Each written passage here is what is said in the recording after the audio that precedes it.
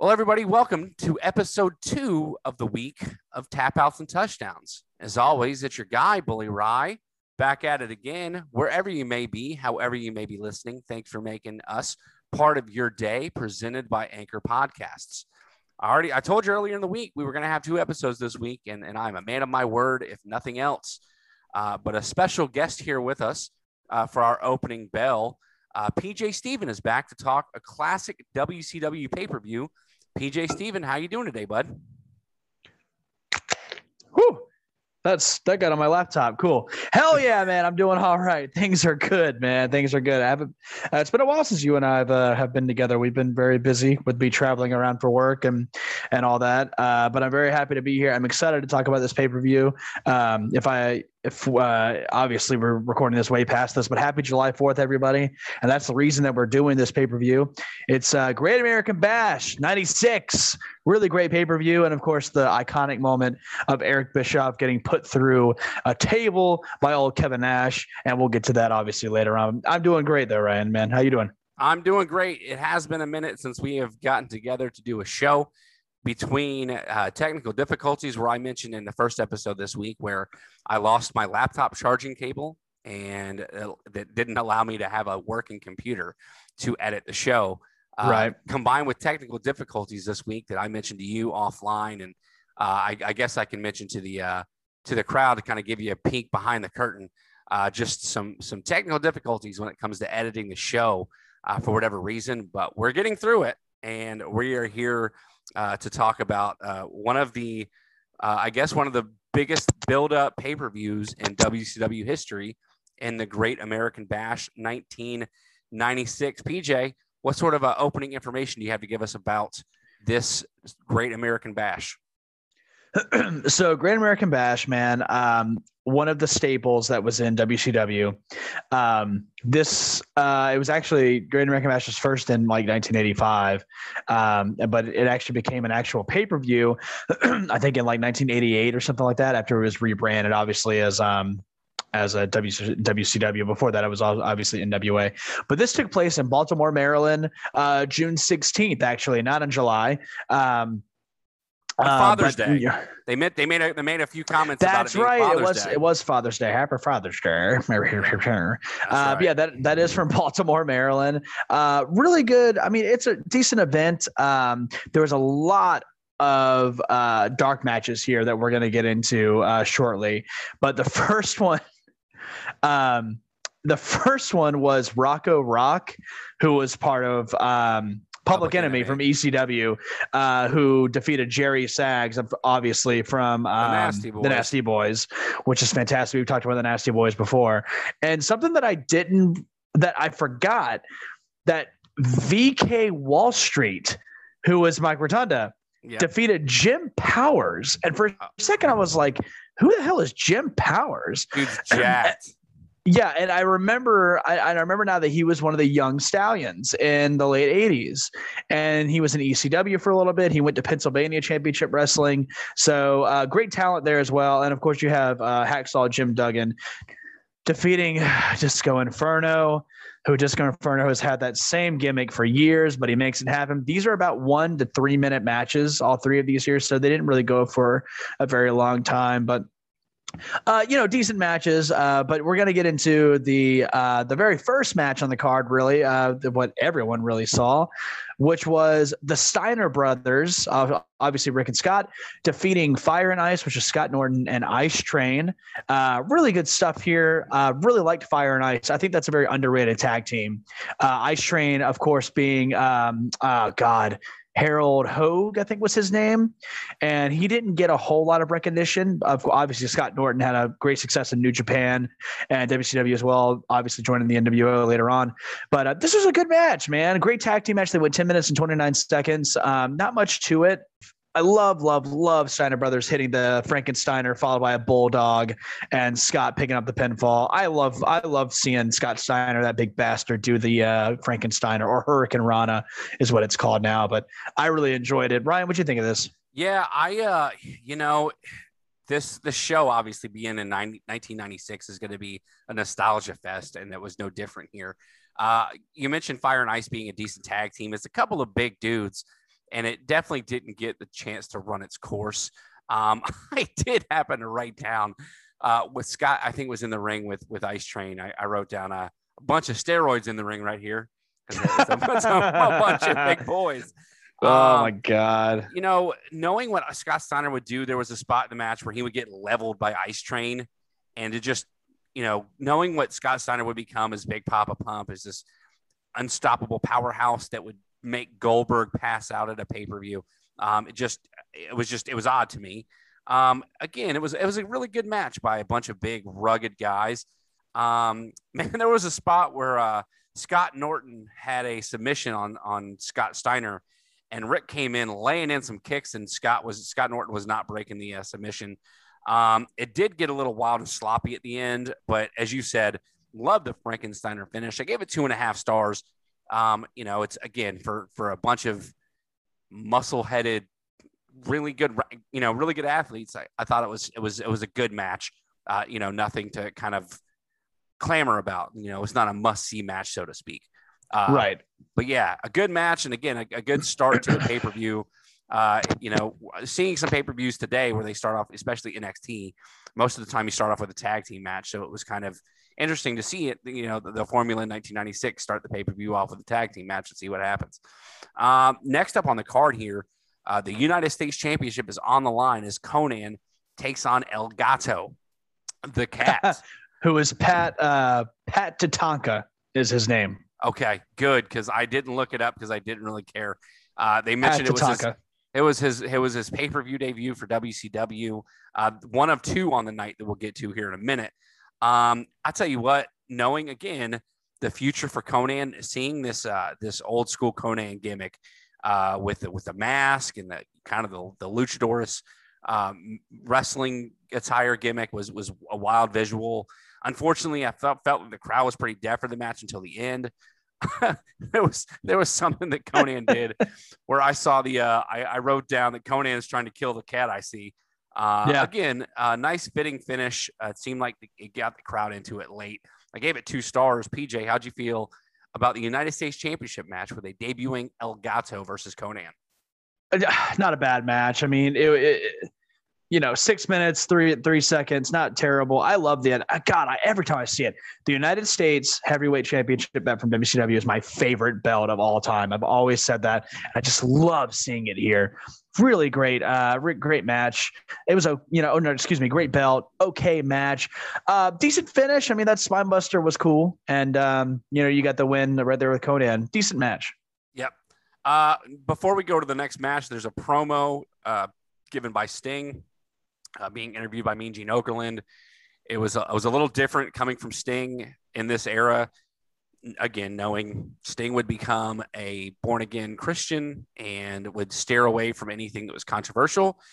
It was essentially an American men versus British sissy promo. It's pretty clear they were making a homophobic promo here about William Regal being a little on the what do they used to say, light on the loafers. Yeah, something like that. Yeah, it was cringe. Yeah, it definitely was. But nevertheless, we move on to the next match. Another match with two guys who would eventually become very big here in WCW. You get a Diamond Dallas Page versus Marcus Alexander Bagwell. PJ, why don't you give us your thoughts on this DDP versus Marcus Bagwell? So this every time I see a Bagwell match, it always reminds me about, like, man, that guy had it all. He just couldn't get it into it. He couldn't get out of his own fucking way. Buff Bagwell here, obviously, who he would become teaming up with Steiner in the NWO. But before that, obviously, yes, Marcus Alexander Bagwell. Poor guy's in prison now. Actually, I think he got out, actually. It was like I don't know why he wanted. I think it was like a DUI or something. Yeah, DUI, domestic abuse, or something like that. I mean, the guy's been through it, and for whatever reason, he can't get out of his own way. You think, speaking of DDP in this match with him, do you think all of the lives that DDP has touched, do you think that maybe he could get in the head of Marcus Bagwell and maybe turn his life around? But good point. Nevertheless, as you mentioned, you know, starting off here as Marcus Bagwell is at this time was a member of the American Males with Scotty Riggs, and even prior to that, Scotty Riggs. Yep. Prior to that, it was a little before our time, but I mentioned it in my Gridiron Man of the Week segment in the beginning of the week. He was a team with Del Wilkes, the Patriot, known as Stars and That's Stripes. right. And Yep. they would win 2-time tag team gold in WCW before Marcus Bagwell would team up with Scotty Riggs. But yeah, so a little bit of the side notes here. How'd you feel about the actual match? The match was good. Another decent match on the card here. We really haven't had a bad match, really. They've all just been, pretty standard, decent matches. Love the Fisherman Suplex. Page turns into a Diamond Cutter. One of the things I loved about Diamond Dallas Page is like the way they booked him to be able to reverse anything into a Diamond Cutter. And it was like what the RKO is now, obviously, not because they're similar moves, because they are, but the fact that he reversed it for an RKO and he did that for an RKO. And it's like, you always had to watch out. It was crazy how protected they were of the Diamond Cutter. And I love it. Good match though.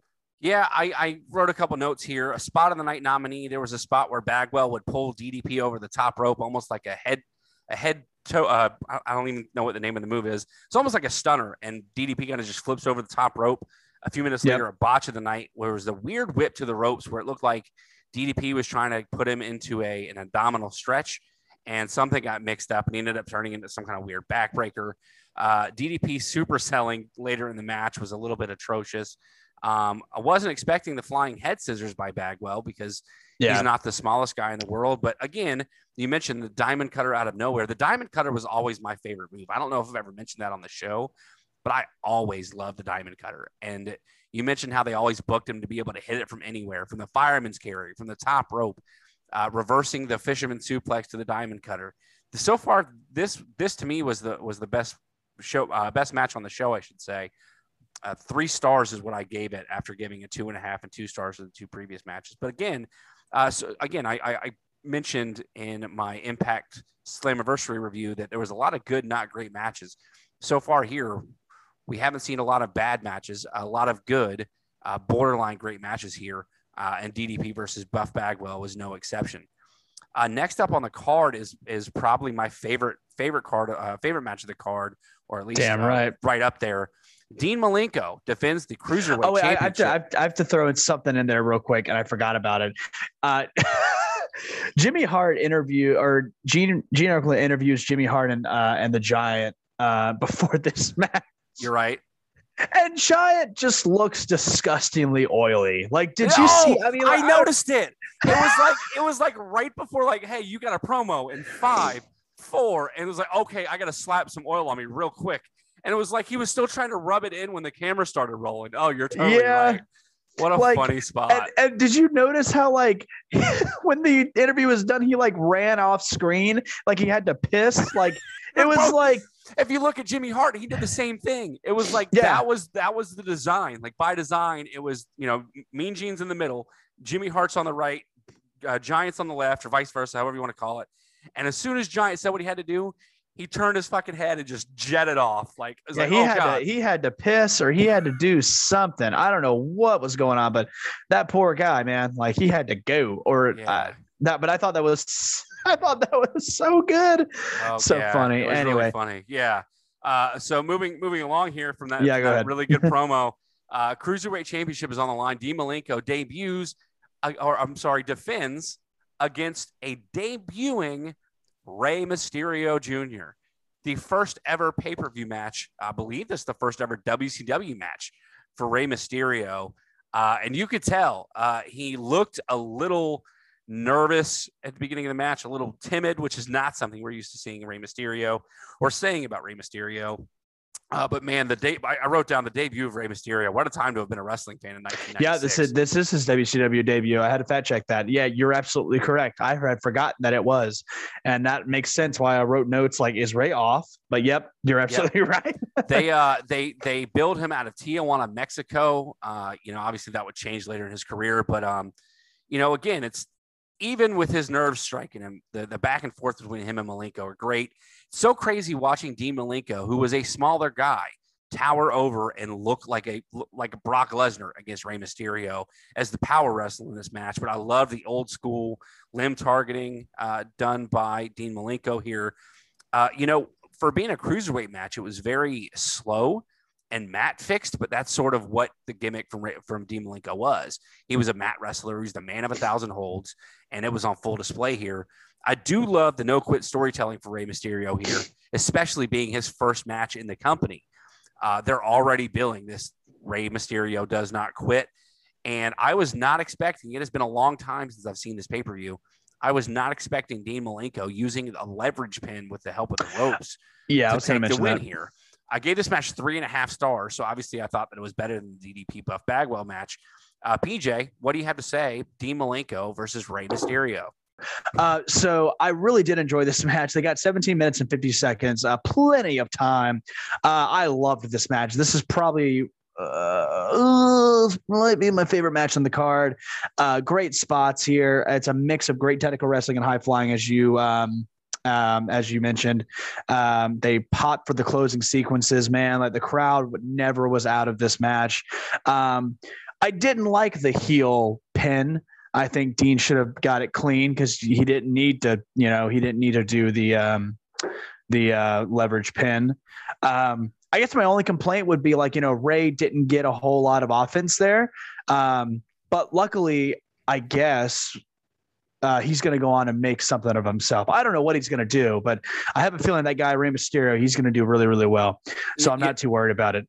You mentioned he didn't get a lot of chance to show his offense. There would be a series of matches between Dean Malenko and Rey Mysterio following this initial match. Yes. Are borderline like a classic cruiserweight rivalry. Like they flip-flop the cruiserweight championship back and forth between the two of them. Really fun matches here. And so like to see the genesis of what would be Dean Malenko versus Rey Mysterio here was really, really fun. I love the super Frankensteiner that Rey lands on Dean, and we're told to think that that's it. And then like Dean turns the Hurricane into a power bomb. Like that should have just been it right there. But you had to do the leverage pin. Anyway, I really did enjoy the match though. I'm right there with you. I totally agree. Next up, I can give my thoughts about this next match in 2 seconds. John Tenta, the Shark of the Dungeon of Doom, also known as Earthquake in WWE.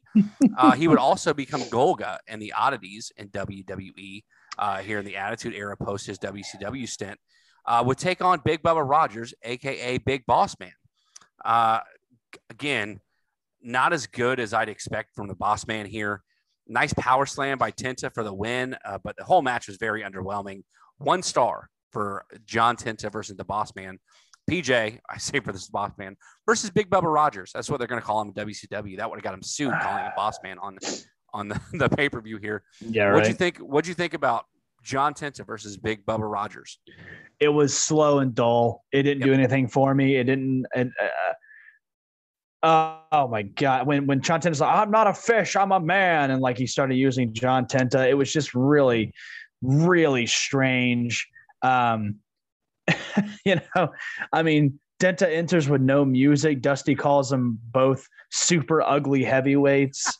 I mean, geez, man, it was just weird match here. And then you shave his goatee at the end. It wasn't even shaved. Like, so the storyline is that Big Bubba had embarrassed John Tenta by shaving half of his head, and John Tenta has long hair.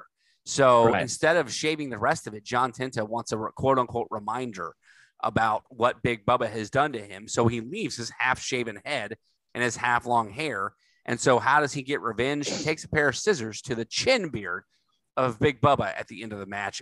I'm with you. It made no sense. Very underwhelming. Yeah, sort of super weird. And at least it only went 5 minutes. So, I mean, but still. It didn't fit here. Like you mentioned, there were 3 dark matches that went 3 minutes in. This is, I'm going to count them out. 1, 2, 3, 4. This is the 5th match on the card. And we still have another 4 matches. Like this was a long pay-per-view and that had to there was no reason to fit this match in.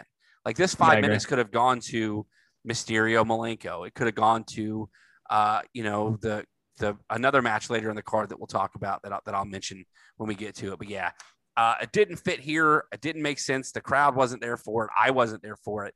1 star match here by 2 Hall of Famers in John Tenta and Big Bubba Rogers.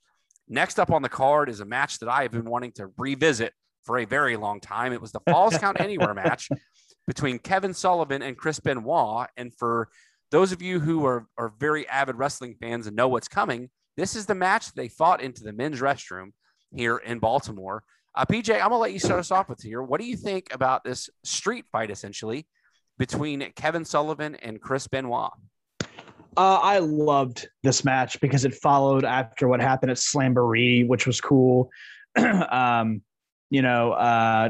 loved this. WWE signed the match, made it no Falls Count Anywhere. So yeah, the men's room you mentioned. Fight begins on the floor. The Brown goes into the crowd, up the steps. He attempts to give Benoit a swirly in the men's room, which is cool. He, as in Kevin Sullivan, pronouns. Yeah, I don't mean to cut you off here, but it was a totally missed opportunity that neither one of them got their head dunked in the toilet. Total missed opportunity. He tried, but Chris blocks it, returns the stall door into his face. That was fucking rough. Oh my God. It was really, really cool, but just weird, but I still loved it. Ryan, what's your favorite swirly spot in any match that you've seen? It's so funny that you ask, because I was going to ask you, PJ, what is your favorite Kevin Sullivan match?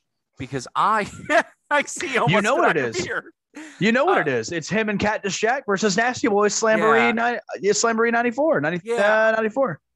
Besides that match, like, I guess I need to do some more Kevin Sullivan research because, this is a good match for what it was supposed to be. It was a brawl.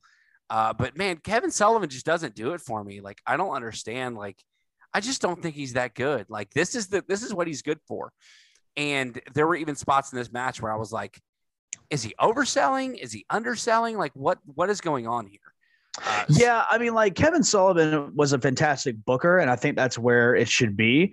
But there's others that, like, look up some stuff that, like, like way back in the day. Like, there's a nice steel cage match with, like, Loser Leaves Florida between Dusty Rhodes and Kevin Sullivan. That's really good. Kevin Sullivan versus Pedro Guerrero in 1984, 85, something like that. Dutch Mantel versus Kevin Sullivan in, like, 81. Excuse me. So there's some out there. It's just a matter of, like, there ain't a whole lot, but I mean, he was there to book. And he was there to let Chris Benoit bang his wife. Yeah. That's why they came, the Brian Pillman angle came out where he would call him Booker Man, because it was, exactly. It was that, I love there's fans that crowd around the bathroom. This is probably, and I'm going to go ahead and skip ahead. This is my favorite spot of the night, and we'll talk about it later on, but I just have to mention it now because it's so good. There's a woman among all the fans, and Dusty Rhodes just oversells it. There's a lady in the men's room. She just stopped off and said, I got to get some relief, baby. I'm like, I had to rewind it. I was like, please, Peacock, teach me how to rewind this bullshit. Like, oh my God, it was so good. 9 minutes and 58 seconds. This match was a lot of fun. I just really, really enjoyed it. And this is probably one of my favorites on the match as well. He continues to, Benoit continues to attack Sullivan after the bell. Obviously, Chris Benoit gets the win here. Love it. Really good stuff here. It was hilarious that he would call out that women in the bathroom. There's a woman in the restroom, Tony.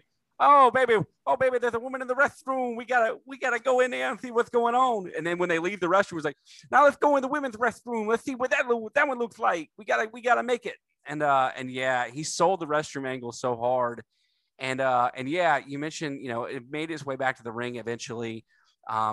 Benoit brought a table into the match that I maybe they were trying to break it, maybe they weren't, because they would set it up on the top rope, and it would eventually set up for the table superplex off the top rope, in which Jimmy Hart and Randy Anderson would help stabilize the table. But yeah, it was for what it was. It was a really good match. I gave it 2 stars just because, like, again, looking at through a 2021 lens, it didn't really excite me. The bathroom spot being, so original back then was really unique.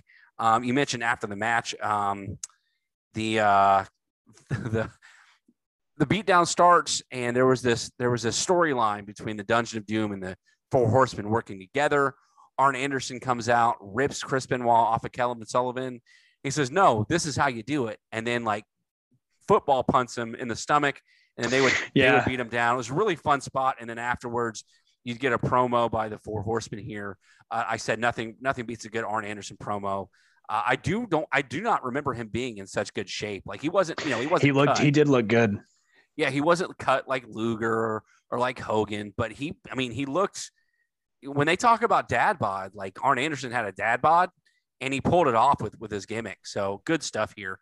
I really love a good Arn Anderson promo. So I love the Gene's talking to Bobby Heenan here, and he says Bobby is scared, and Bobby claims he's not afraid of Macho, and then he says it's not going to happen, not going to happen. Not gonna happen to me. Like the way he like goes together, like just puts it together. Oh my God, Heenan is just so amusing and very, very funny. And I love he's like appears. Flair gets another great line to share with everyone.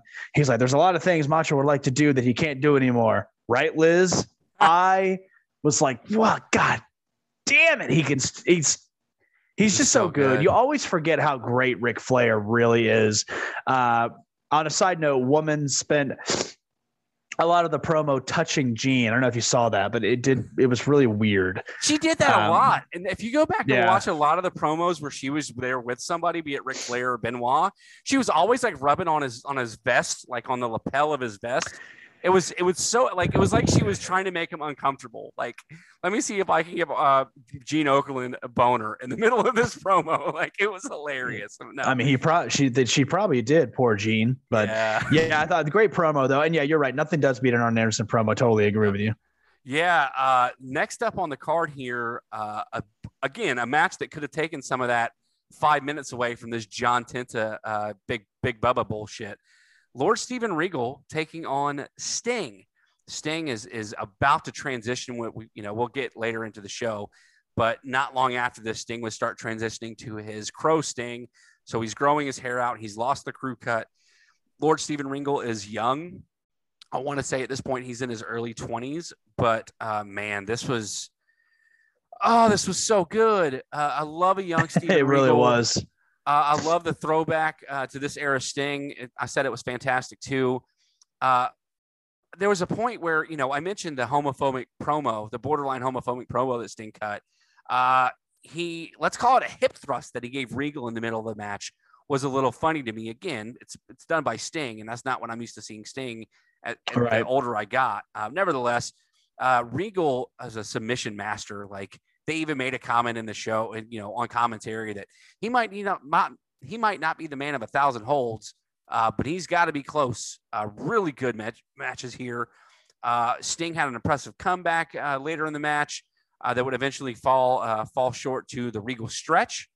It was a fun spot seeing the Regal stretch. It didn't make sense that he broke it, but you've got to get the right guy getting the win here, and Sting would get a huge pop for the Scorpion Deathlock to take the win. I gave this match, again, 3.5 stars because it was a very, very fun throwback to what wrestling could have been for some of the matches on this card. And again, it could have gone longer, and I wouldn't have been upset about it. PJ Steven, your thoughts? Sting versus Lord Steven Regal. This was terrific. I mean, this was just really, really great. This is the best story told match in the entire pay-per-view. They go about 16 minutes here, a little over. Love the comeback that Sting makes. I love during Sting's entrance. It also looks like the pyro surprise Sting. He turns around. He's like, holy shit. I don't know if you noticed that, but I thought that was cool. I'm big time now. I got the pyro. Yeah, right. He's like, oh shit. I got the big time now. I got the pyro. And love every time I see the Stinger splash. Great stuff. But of course it's blocked by Regal. Backdrop. I think this is one of the first times we start seeing the Scorpion Death Drop as well. And then Sting, Sting puts Steven into the Scorpion Deathlock for the win. I love too. They worked the crowd so perfectly. They were so hot for this match. You mentioned the big pop when you put in the Scorpion Deathlock rather. These two worked super well together. I think it was fantastic. Loved it. If we talk about matches on whenever we review shows, we talk about matches that you need to see. This might not be like a 5-star match, but if you really want to see how good William Regal was this young, this would be a great match to go back and watch. The fact of the matter is that, in my opinion, William Regal, Lord Steven Regal, however you want to refer him to him as, is probably the most underrated wrestler of all time. He was never a world champion. He came over to WCW. He got into some trouble with Sinoff. He came into WWE in a brief stint as the man's man. He's a man. You know, that whole gimmick. Such a man. Yeah. So I think our generation appreciates what he brought to wrestling, but I'm not sure of the generation before him or even the generation now growing up watching wrestling will ever truly appreciate what he brought to professional wrestling and maybe what sort of push he should have gotten, because he was a great heel. Even during the match, he was running his mouth like, "Oh, this is your American hero." You know, I'm not going to try to do a British accent because it's god awful, but like this is what an American speak like. He's got him in a headlock, looking at the camera like, "This is what your American hero looks like. This is all you've got." I mean, just he's so good, and I'm disappointed that he didn't get a bigger push either in WCW or WWE for that matter, because like, I feel like this is a guy. I mean, they gave Christian a world title run in WWE. Like, no disrespect to Christian, he is a Hall of Famer. He can talk. You know, he's entertaining. But if Christian was a world champion, you've got to expect William Regal to have been world champion at some point. So again, a little side note, a little tangent there. Sorry to break off from the rest of it, but I had to mention that if there's a match on this card that you go back and watch, I would suggest Sting versus William Regal, because William Regal is a phenomenal athlete, especially with his young and, you know, hypothetically as green as he was then. Like, you know, he started wrestling like 15, 16, but he was still in his early 20s breaking into a major company at the time. Like, that's a big deal, especially against a guy like Sting on a pay-per-view like the Great American Bash, which is a good spot. So again, yeah, I totally agree with what you're saying as well. With it, like, he should have had a title run. I think that it would have happened if he didn't have the demons that he had at the time that he obviously had taken care of later. Great match though, as we talked about earlier, man. And when you talk about Sting, when he says like, "Is this your American hero? Is this your hero?" That's the constant when it comes to Sting. You know, when you talk about longevity, you talk about guys like Sting. When you talk about the heroes of the business and you talk about the heroes, even storytelling aspects, Sting's always the hero. You know, during the 97 Starrcade, which we'll do one day. Of course, Hogan, absolutely. With Hogan and Sting in the main event, which fell flat. But, you know, Hogan's got Sting in the corner, like, come on, hero. And it's like, the Sting is always the hero. He's always the constant. So I noticed that, though, when you were talking about him having the headlock saying hero, it just makes me love Sting so much more. And God, I love that wrestler so much. He is still got to be my favorite. And watching this match here, I mean, God, he really brought it. And so did Regal, respectively. Yeah, great match here. Which leads into, I mean, I'm gonna let you start us off and let us know how you feel about this match, because I had mixed emotions about the next match on the card. We get basically an NFL versus WCW tag team match as Ric Flair and Arn Anderson take on Steve Mongo McMichael, who played football and won a Super Bowl with the Chicago Bears, and the late great Kevin Green, who was my favorite football player growing up, because not only was he getting into pro wrestling, but he would play for the Carolina Panthers. And as a kid, that was the closest thing we had to a home team. So I still remember wearing my Kevin Green Carolina Panthers jersey to elementary school.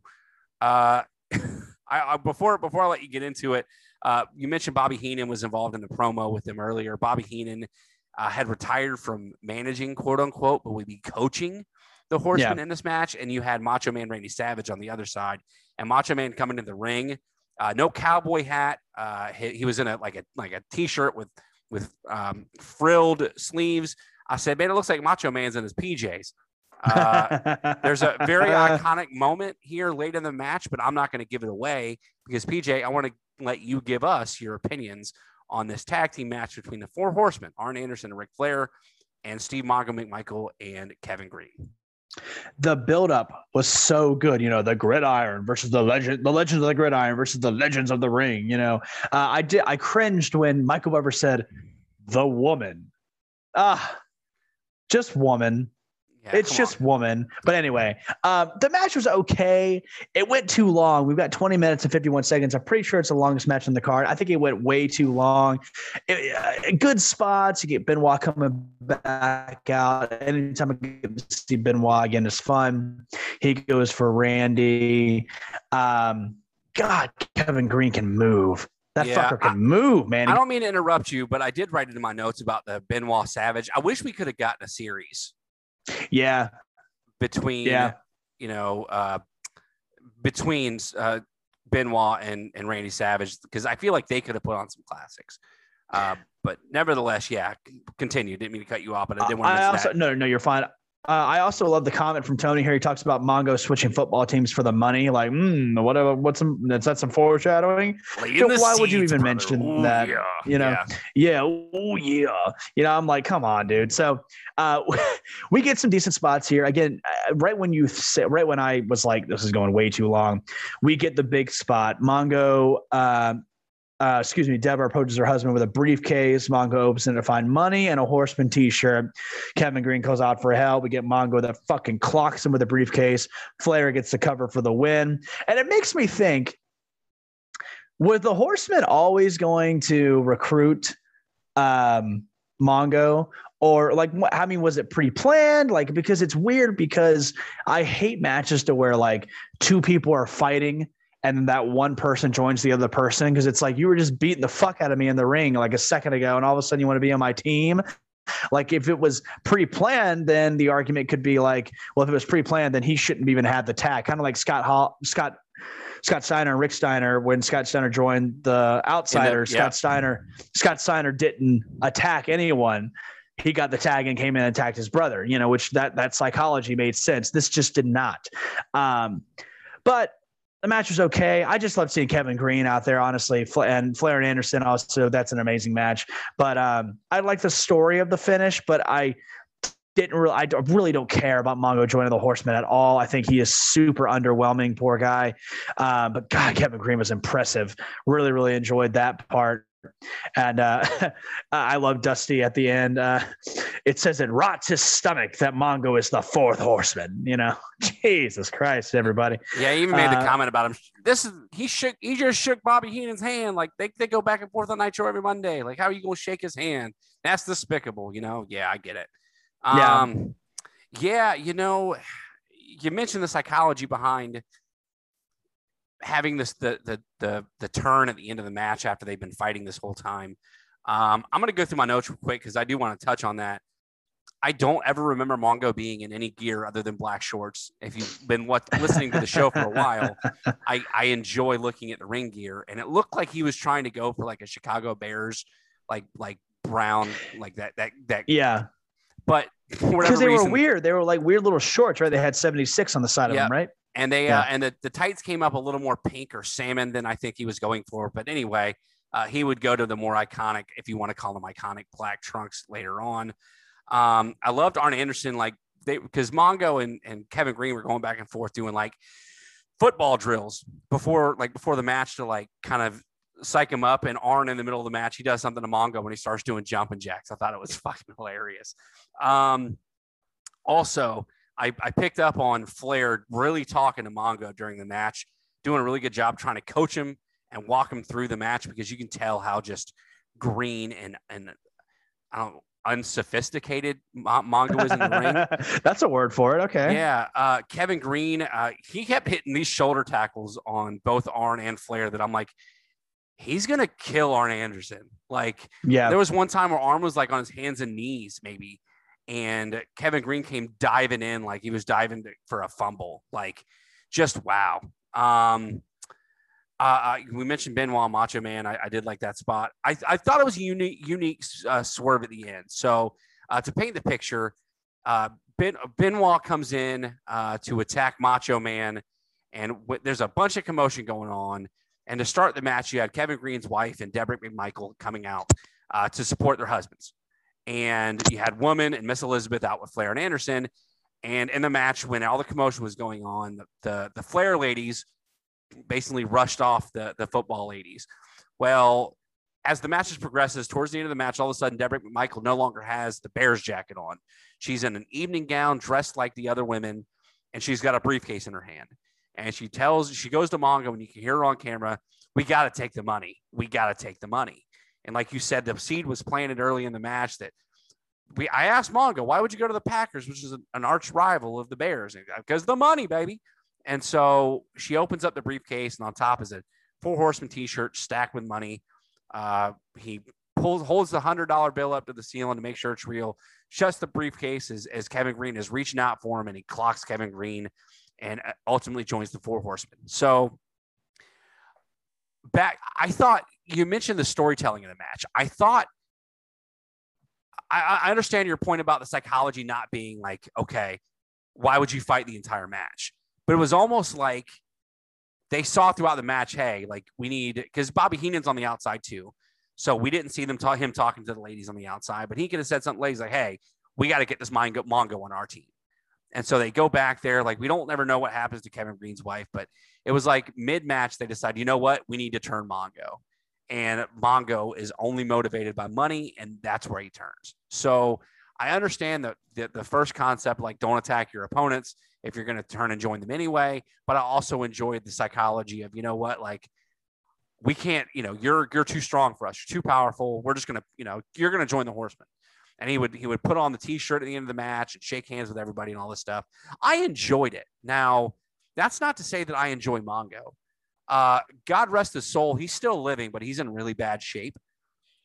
He is probably one of the worst wrestlers in the history of professional wrestling. Damn, that's harsh. Come on, Frick. Dude, I loved him when he was on commentary. He always had Pepe, the original Pepe, the Chihuahua that he'd bring with him on commentary. He was a good talker. We'll give him that. But like, just as far as his work in the ring, I don't know how he ever won the United States Championship. He was clumsy. Arn Anderson's podcast, he talks about the fact that Mongo never trained to be a wrestler. It shows. And so like, again, I got nothing wrong with him personally. And God willing, like, power to you for doing what you love doing and joining this business. I mean, DDP didn't start wrestling until he was in his 30s. Okay. So Mongo, after his football career, started on commentary to get in the ring. Like, if you want to do what you want to do and you get that opportunity, I never want to stray away from somebody taking it.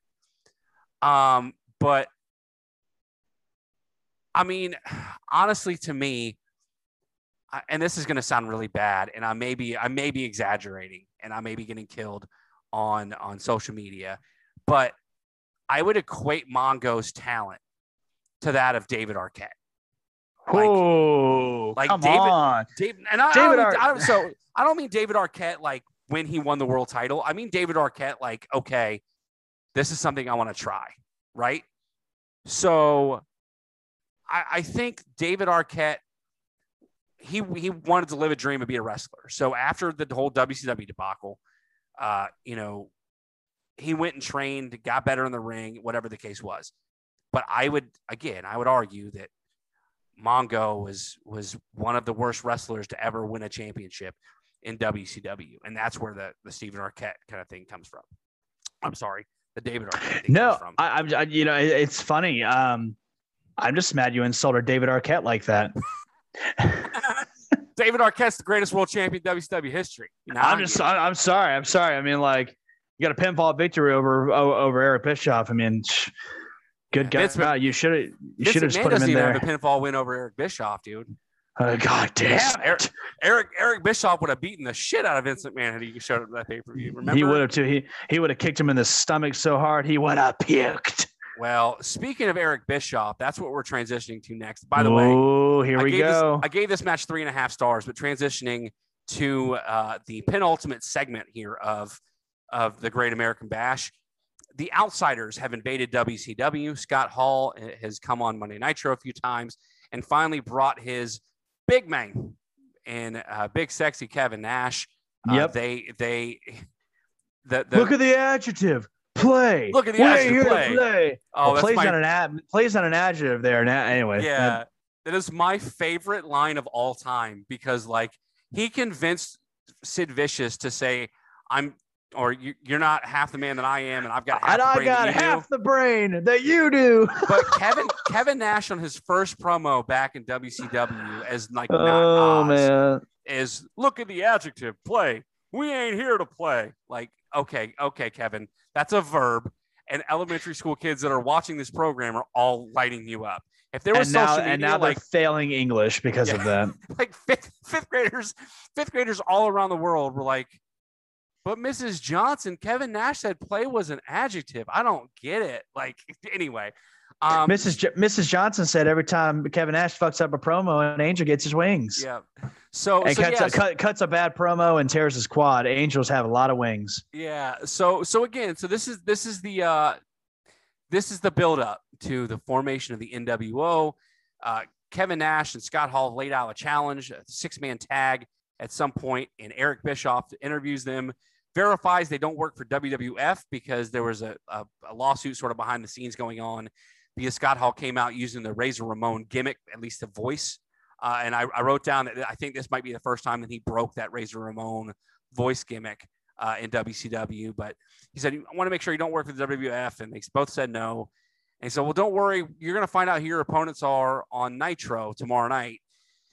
And Scott Hall says, you're not going to jerk us around, and punches him right in the stomach.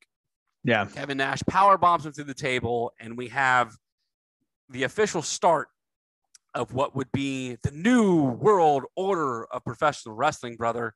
PJ, what are your memories about this moment in WCW and in pro wrestling history?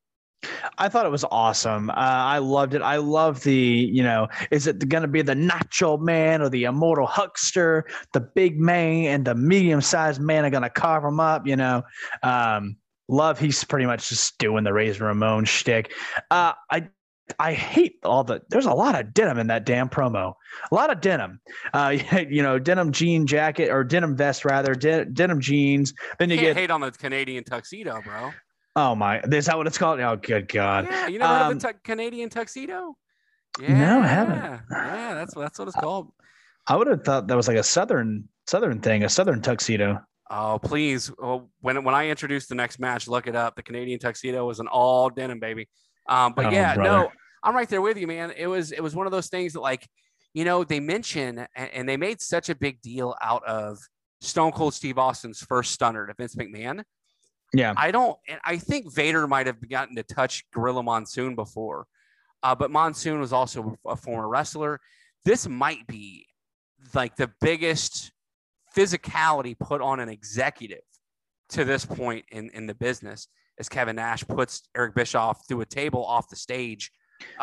What a fun spot and a way to build that NWO story that would eventually come the next month at Bash on the Beach. Good stuff here. that was a bad fucking spot, man. Like, that was a nasty landing. That Bischoff took. I got to give it to him. I love Hall then saying the real big boys just left the building. I love the little part, like he asked, like, if they actually work for WWF, and then both men say no. It's like, man, like, I wonder if that was to just appease WWF's legal team or some shit, Oh, 100% was. Yeah, that was the deal, is that, like, the WCW was trying to play that he had these WWF guys invading. And Vince McMahon says, you can't, like, make it look like we're invading because you're pulling ratings based off of our players' gimmicks. Like, that's not okay. And that's exactly what they were doing. Like, we have to make it very clear on TV that these guys are not affiliated with Vince McMahon so that they can't sue us because we're arguing that they are. So that's exactly. This is going to lead us up into the main event, and I really hate how it does. The main event features the Giant and Lex Luger for the WCW World Title. But man, they're still tending to Eric Bischoff when the competitors are coming out. I mean, you got Lex Luger interrupting his entrance to go check on Bischoff. And then you've got the Giant and Jimmy Hart coming down, and Jimmy Hart keeps looking back at Eric Bischoff. Like, you couldn't have just let them get Eric Bischoff off on the stretcher before you started the world title match. I think they were running out of time, Frick. That's what I think. Because Luger's music ends before he even reaches the ring. Like, they got to be low on time. That's got to be what it is, which is no excuse. I'm just saying. Yeah, when you have a 5-minute bullshit match between Earthquake and Big Boss Man, it doesn't fit on the show. That's another 5 minutes that you could have used to get Eric Bischoff off the damn stage before you started the main event. Anyway. Well, goddamn, pal, you got to have Earthquake on there, man. Yeah. You got to have the goatee cut, man. We got to have the half long haired John Tentapa. John Tentata? Joe Tenta. I think he said something else. John fucking Tenta, okay? Earthquake. How do you have a WCW pay-per-view without John fucking Tenta? I mean, why wasn't he main eventing? What's your favorite John Tenta match, Ryan? I don't even remember the match. I know it was when he was Golga for the WWF. He had a trading card where he was sitting on somebody. That was my favorite match, and I don't know who he was sitting on. He used to come out there with the Eric Cartman thing, right? Eric Cartman shirt, yes. Oh yeah. Was it a shirt or did he have a doll? No, he had it was an Eric Cartman. He would wear like, I think it would tan pants. Somebody's gonna have to look it up for us. I'm 99.9% sure that he wore an Eric Cartman shirt to wrestle in, which is fantastic. No, you're right. That was what the Oddities or whatever. The Oddities, him and Kurgan and Luna Vachon. Yeah, he did. So he came out with the South Park shirt and the Respect My Authority, and then they're right here. There's an Eric Cartman doll that he came out with as well. That's Motherfucker was on about South Park. They should have maybe paid him a little bit of a piece of that pie. Yeah, can you imagine that them actually putting Golga on South Park at the time? It would have been, the crossover. It would have worked, dude, especially for that period. Oh my god! Anyway, god damn it. the promotion scene. Bruce! Yeah. Get him on South Park. Anyway, like we said, main event here, the Giant defending against Lex Luger for the World Heavyweight Championship. PJ, I'm going to let you start us off here. I've done enough talking. How'd you feel about this, the Giant versus Lex Luger for the WCW World Heavyweight Championship? This match shouldn't have main evented. Oh, 100%. I think it should have come before that. I think the tag match should have main evented, and then that promo with Kevin Nash puts Bischoff through the table should have ended it. I think the camera should have ended with them checking on Bischoff. Is he okay? Is he going to be okay? Blah blah blah blah blah. This match was rough. The punches that Luger is trying to use a sleeper hold on Giant. Jimmy Hart tries to interfere, but Sting chases him to the back. Love seeing Sting anytime. Which because wasn't Sting and Luger tag team champions here, and Luger was the Luger was the TV champion, right? Yep, that's correct. So I mean, he clips Giant's legs, clips Giant's leg, and Luger follows with the clothesline, running forearm. Love seeing those forearms. I will say, Lex Luger did a great lariat. He attempts to torture Rack. Oh my god. It looks so rough. He collapses under Giant's weight, obviously. Giant hits him with a choke slam for a clean win on Lex Luger. I mean, this is a young Giant. I mean, he's got to be like mid-20s at this moment, I believe. I want to say like 22. He was super young. And I mean, I don't think he's even done his fucking water boy thing yet. Maybe this is shortly after. Oh, I'm gonna deck your halls, bub. No, kind of like what you said. I forgot he was in that fucking movie. Yeah, dude. You're welcome. You're welcome. That's what I'm here for. So my God. I wrote in my notes. Is it just me or is Lex Luger freaking stiff? I swear to God, it drove me nuts. Every single time he threw or took a punch, he screamed. Go back and watch the match. Every single time he threw a punch, he was screaming. I swear to God. It's like he was like playing tennis, like when people play tennis. 100%. It drove me bonkers. Yeah, it just wasn't an interesting match. It was anticlimactic. They had a big tag match, a big angle. Everyone, the crowd was already like blown up, and then you bring in this, and it's like, shit, dude. I'm gonna go take a dump. Like, oh, Matt, the event's over. Sweet, that's the main event. All right, let me get in my car early. They went 9 minutes and 21 seconds. It still could have been shorter. I mean, like, God, if you want to keep Giant strong, just do a damn squash match. Squash Luger. I hate to say it, but damn, let's speed it up here, baby. The event, I think it fell flat. Yeah, there was two spots where Luger collapsed. One, he tried the Hogan Andre spot where he picked Giant up and would collapse, and Giant would get the pin attempt. And then at the end of the match, Giant would miss a splash that would land him on the top rope. And like you said, Luger tried to rack him and collapsed. That would lead to the choke slam. I like the finish here. I gave the match 2.5 stars just because for what it was. But again, Luger's screaming drove me again just insane. Every single time he got kicked or punched, or every time he threw a punch or kick, it was just this obnoxious yell that just, okay, dude, we get it. Like, you're a wrestler and you got to make everything look intense, but this is a little much here. And so you mentioned that he tried the sleeper hold. I have another botch of the night nominee where he missed that basic jump off like the second rope. It looked like he was trying to jump on the Giant for the sleeper hold and just completely whiffed. And then he's like, I'm going to climb on your back. Give me a piggyback ride. It was weird.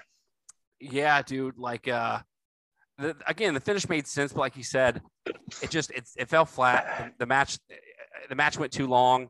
Or the match could have gone, but at the same time, the match could have gone longer. I agree completely with you. The tag team match should have closed out the show, or at least that should have been the last match on the card, and then the Eric Bischoff spot should have closed out the show. Hindsight being 2020, it could have worked that way, but nevertheless, that's your show. The Giant retains and is still world heavyweight champion moving forward here. That was the Great American Bash 1996. PJ, do you have anything else that you want to add about the show that we haven't already discussed? And remember to feel free to say no, because we hit a bunch on this pay-per-view. Yeah, there's not really much to it, honestly. I mean, the match was good. The pay-per-view was good. A lot of good here. The only really bad was just the Tenta Bubba and the fucking main event. I think Chris Benoit really showed his stuff in this pay-per-view. Great offense by him and great storytelling. I think the Cruiserweight match was fantastic. I mean, a lot of good on this pay-per-view. It really, really was. And we're just heating up, man. 96, 97 were great years for WCW, and we're just getting started. Really, going through what was it, 83 weeks that they started beating WWF. We're just getting there. And now we're about to pull the cover off the entire exhibition with Hogan turning for the NWO and turning its back on WCW, because that's the next pay-per-view, Bash at the Beach, obviously 96, which is obviously amazing. So really good stuff here. I did enjoy the pay-per-view. Yeah, I can completely agree. I think if you had to pinpoint a pay-per-view that honestly started what would be the 83-week domination of WCW over WWF, if you wanted to pinpoint a pay-per-view that sort of began that WCW dominance and that mainstream feel, one could argue that it was this pay-per-view based off of the moment between Kevin Nash and Scott Hall powerbombing Eric Bischoff. Everything was built off of this pay-per-view that, okay, like, we're not playing around anymore. We're here for war. You don't want to tell us who we're fighting, then, we'll beat your ass and we'll tell you who we're going to fight. So it was a really good show. And again, I'm glad we got to go back and watch Bash at the Beach.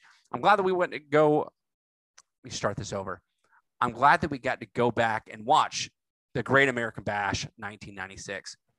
PJ, thanks for being on the show. You got any concerts or any shows to plug here before we let you go for the day? Yeah, we're actually we're playing a show July 31st, and it's our rematch with us and a band called Obvious Liars, who have been poking the bear a little bit too much, and it's time for them to get what they deserve. And we're going to be having our big rematch July 31st at Trolley Pub here in Charleston, South Carolina, and that's going to be really fun. I'm really looking forward to getting in Pedro's face and making him cry. If he listen, and he does listen to this podcast, so if he hears me, bring it on, buddy, because it's not going to last too much longer, and it's going to be as bad at entertaining as the Tenta and Bubba match, because it's not going to last that long, because you're going to be flat on that stage, buddy. Game over. That's all I got to say, Ryan. That's what I like to hear. Go follow them on social media. Search for Guardians Warlock. For PJ Steven, it's your guy, Bully Rice. Coming up next, we're going to preview the AFC North for the 2021 season. Stick around and check it out. We'll be right back.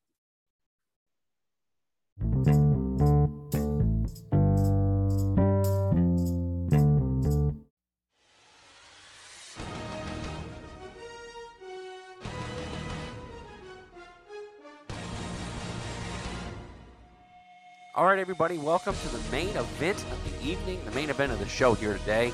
It's your AFC North preview. Before we get started, just a quick reminder of where you can find me on social media. You can go to Twitter at Tapouts and TDs. On Facebook, search for at Tapouts and Touchdowns, and email to the show, tapoutsandtouchdowns@gmail.com. Hope you enjoyed the recap and the revisit of the Great American Bash 1996 with yours truly and PJ Steven. But without further ado, let's get right into it. The AFC North preview for the upcoming 2021 football season.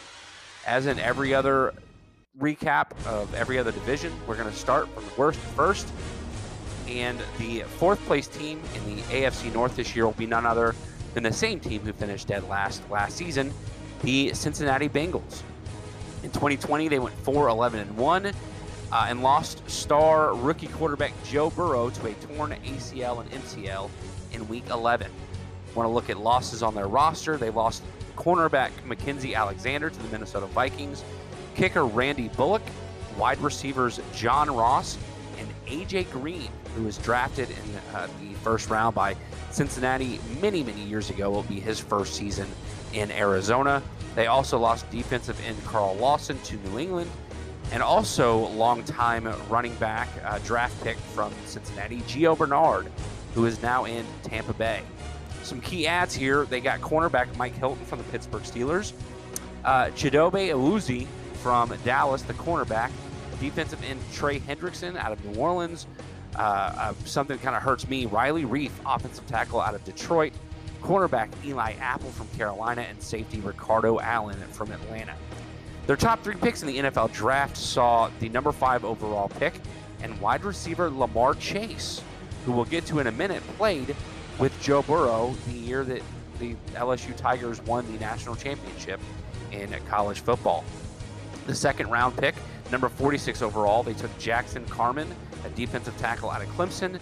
And then in the third round at 69 overall out of Texas, defensive end Joseph Asai. In 2021, remember in 2020 they went 4-11-1. In 2021, I see them going 5-12. So not much it's actually an improvement. It's an extra win. Yeah, it's an extra loss, but they also have an extra game this season. So a couple quick notes to jot it down. Again, Joe Burrow got hurt in Week 11, torn ACL and MCL. His rehab is still ongoing, and he might not be ready for Week 1, or he might not be completely healthy for Week 1, potentially putting quarterback Brandon Allen to start the season.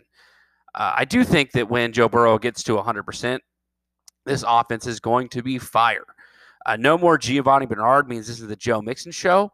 They also signed running back Samaje Perine, best known for his work in Washington, giving him some breathers, and a three-headed monster at wide receiver. Despite losing speedy wide receiver John Ross and longtime veteran A.J. Green, they've got Tyler Boyd, who is shown to be a serviceable wide receiver, second-year player out of Clemson, T. Higgins, and rookie Jamar Chase, who had a very good rapport with Joe Burrow in LSU.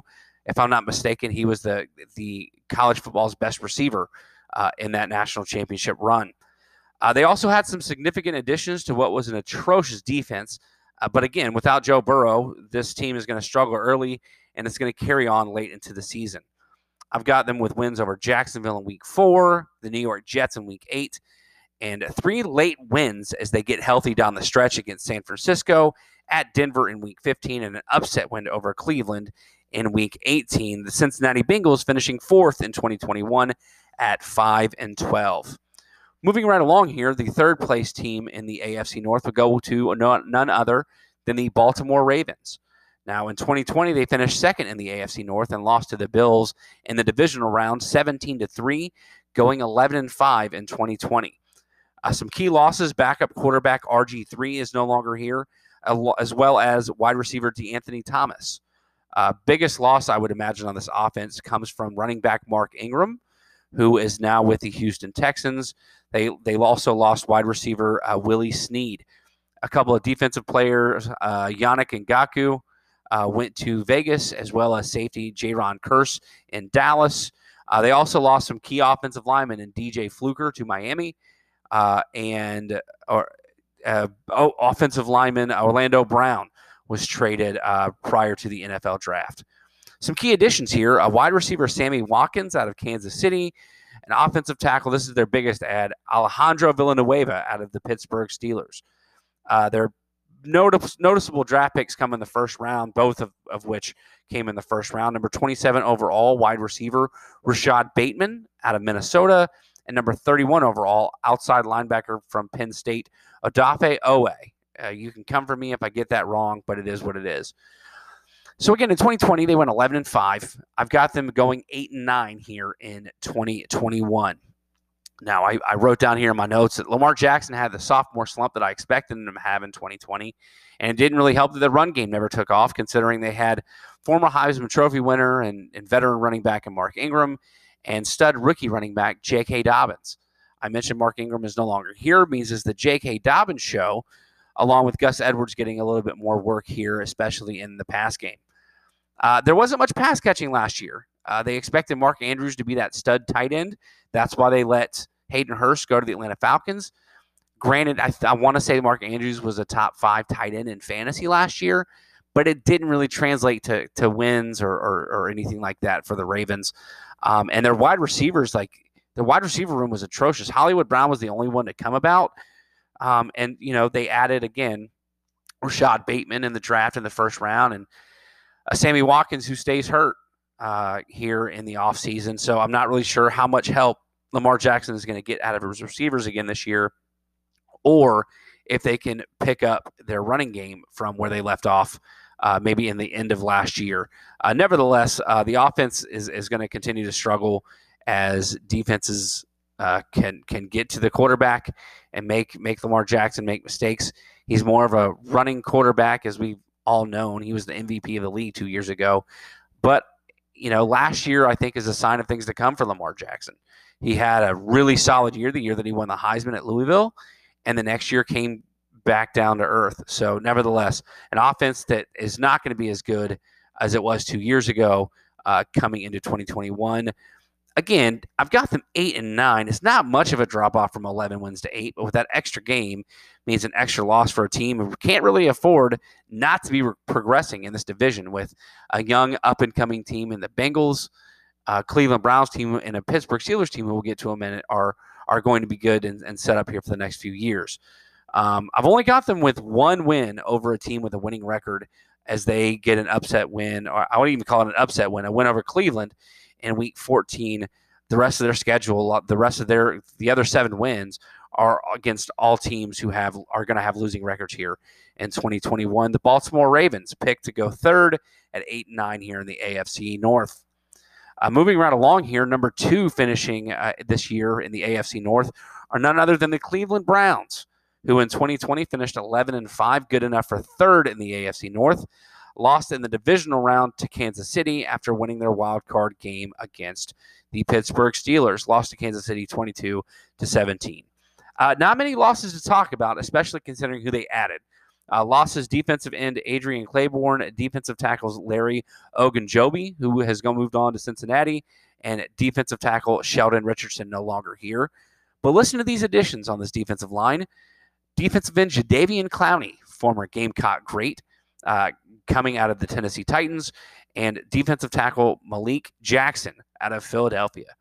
Also had a pretty decent draft their first 3 rounds. Cornerback Greg Newsome II, number 26 overall out of Northwestern. Linebacker Jeremiah Owusu Koramoah. That's I'm going to butcher that. Koramoah. Again, come at me at Top Outs and TDs on Twitter. Number 52 overall from Notre Dame. And then wide receiver Anthony Schwartz out of Auburn at number 91 overall in the 3rd round. I mentioned in 2020, the Browns went 11-5. I've got them going 11-6 here in 2021. The notes I jotted down: Cleveland finally took their long-awaited step forward here in 2020, making the playoffs for the first time since 2002, and I believe only the second time since they re-entered the league in their expansion in the late 90s. An offense with what is probably the best backfield in the NFL in Kareem Hunt and Nick Chubb. This offense was able to succeed long after Odell Beckham Jr. went down early in the season with the torn ACL. And a defensive line with Myles Garrett, Malik Jackson, and Jadeveon Clowney makes for a pass-rushing nightmare for opposing offenses. I've got them tripping up at the end of the year with upset losses to Baltimore, Vegas, and Cincinnati in weeks 14, 15, and 18. Their other two losses come to week 1 to Kansas City and week 17 to the Steelers, both who are going to be playoff teams in 2021. But again, this offense was able to put up points. I mean, we'll get to it here in a minute. They put up 48 points in the playoff game against the Steelers. Even in a loss to Kansas City, they dropped 17. So this team is good. They finished 3rd in the division last year. I've got them finishing 2nd in the division this year. The Cleveland Browns finishing 11-6 here in 2021. I am moving right along here. I think this might be the quickest divisional breakdown that I've ever done here on the show, at least this season. The AFC North champions here in 2021 goes to none other than the Pittsburgh Steelers, who in 2020 finished 12-4 as AFC North champions, but lost in the wild card round to the Browns, as I mentioned a minute ago, 48-37. A few key losses on this team. Linebacker Bud Dupree went to Tennessee. Cornerback Mike Hilton has moved on to Cincinnati. Offensive tackle Alejandro Villanueva, like I mentioned a minute ago, has gone to Baltimore, and running back James Conner, who has been an utter disappointment in fantasy the last 2 years, has moved on to Arizona. In additions, we look at linebacker Miles Killebrew out of Detroit, running back Kalen Ballage, who is expected by guys like Matthew Berry to be a very good, serviceable running back in the NFL. Started his career with the Miami Dolphins, is now coming from the Los Angeles Chargers to come on to this Pittsburgh Steelers offense. And then guard Trey Turner, also from the Chargers. They had a pretty stout draft here just because of their first-round draft pick more than anything else. I mentioned they lost James Conner. James Conner's been a disappointment. They get the perfect replacement for him in the draft as running back Najee Harris, number 24 overall out of Alabama, comes to the Pittsburgh Steelers, followed by their second-round draft pick, Pat Freiermuth, number 55 overall from Penn State, and Kendrick Green, number 87 overall in the third round from Illinois. Now, they went 12-4 in 2020. I got them going 13-4 here in 2021, meaning one more game on their schedule means one more win for the Steelers here this year.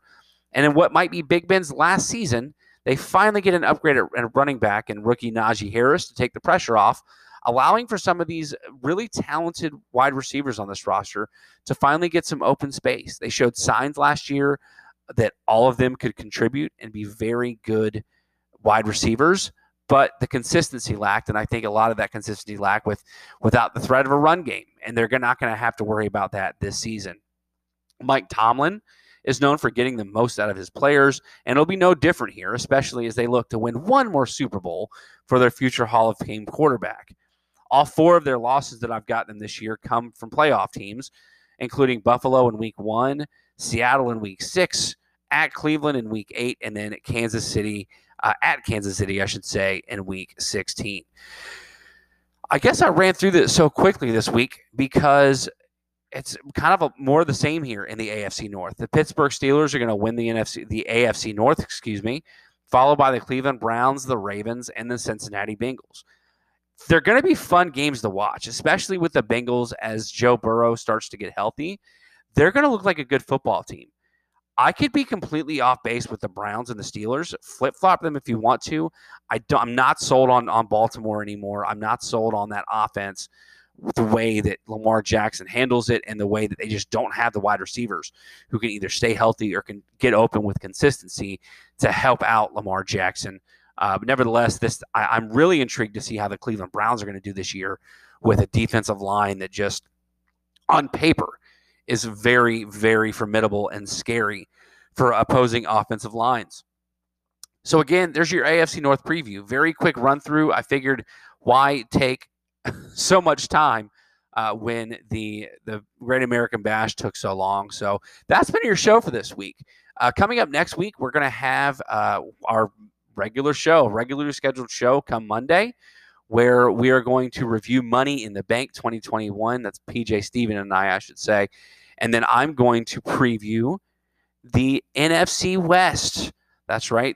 We've got 2 more divisions to go through here, and the NFC West is up next, followed by the last but certainly not least, AFC West, before we get into some playoff prediction and some positional breakdowns leading up to your fantasy drafts.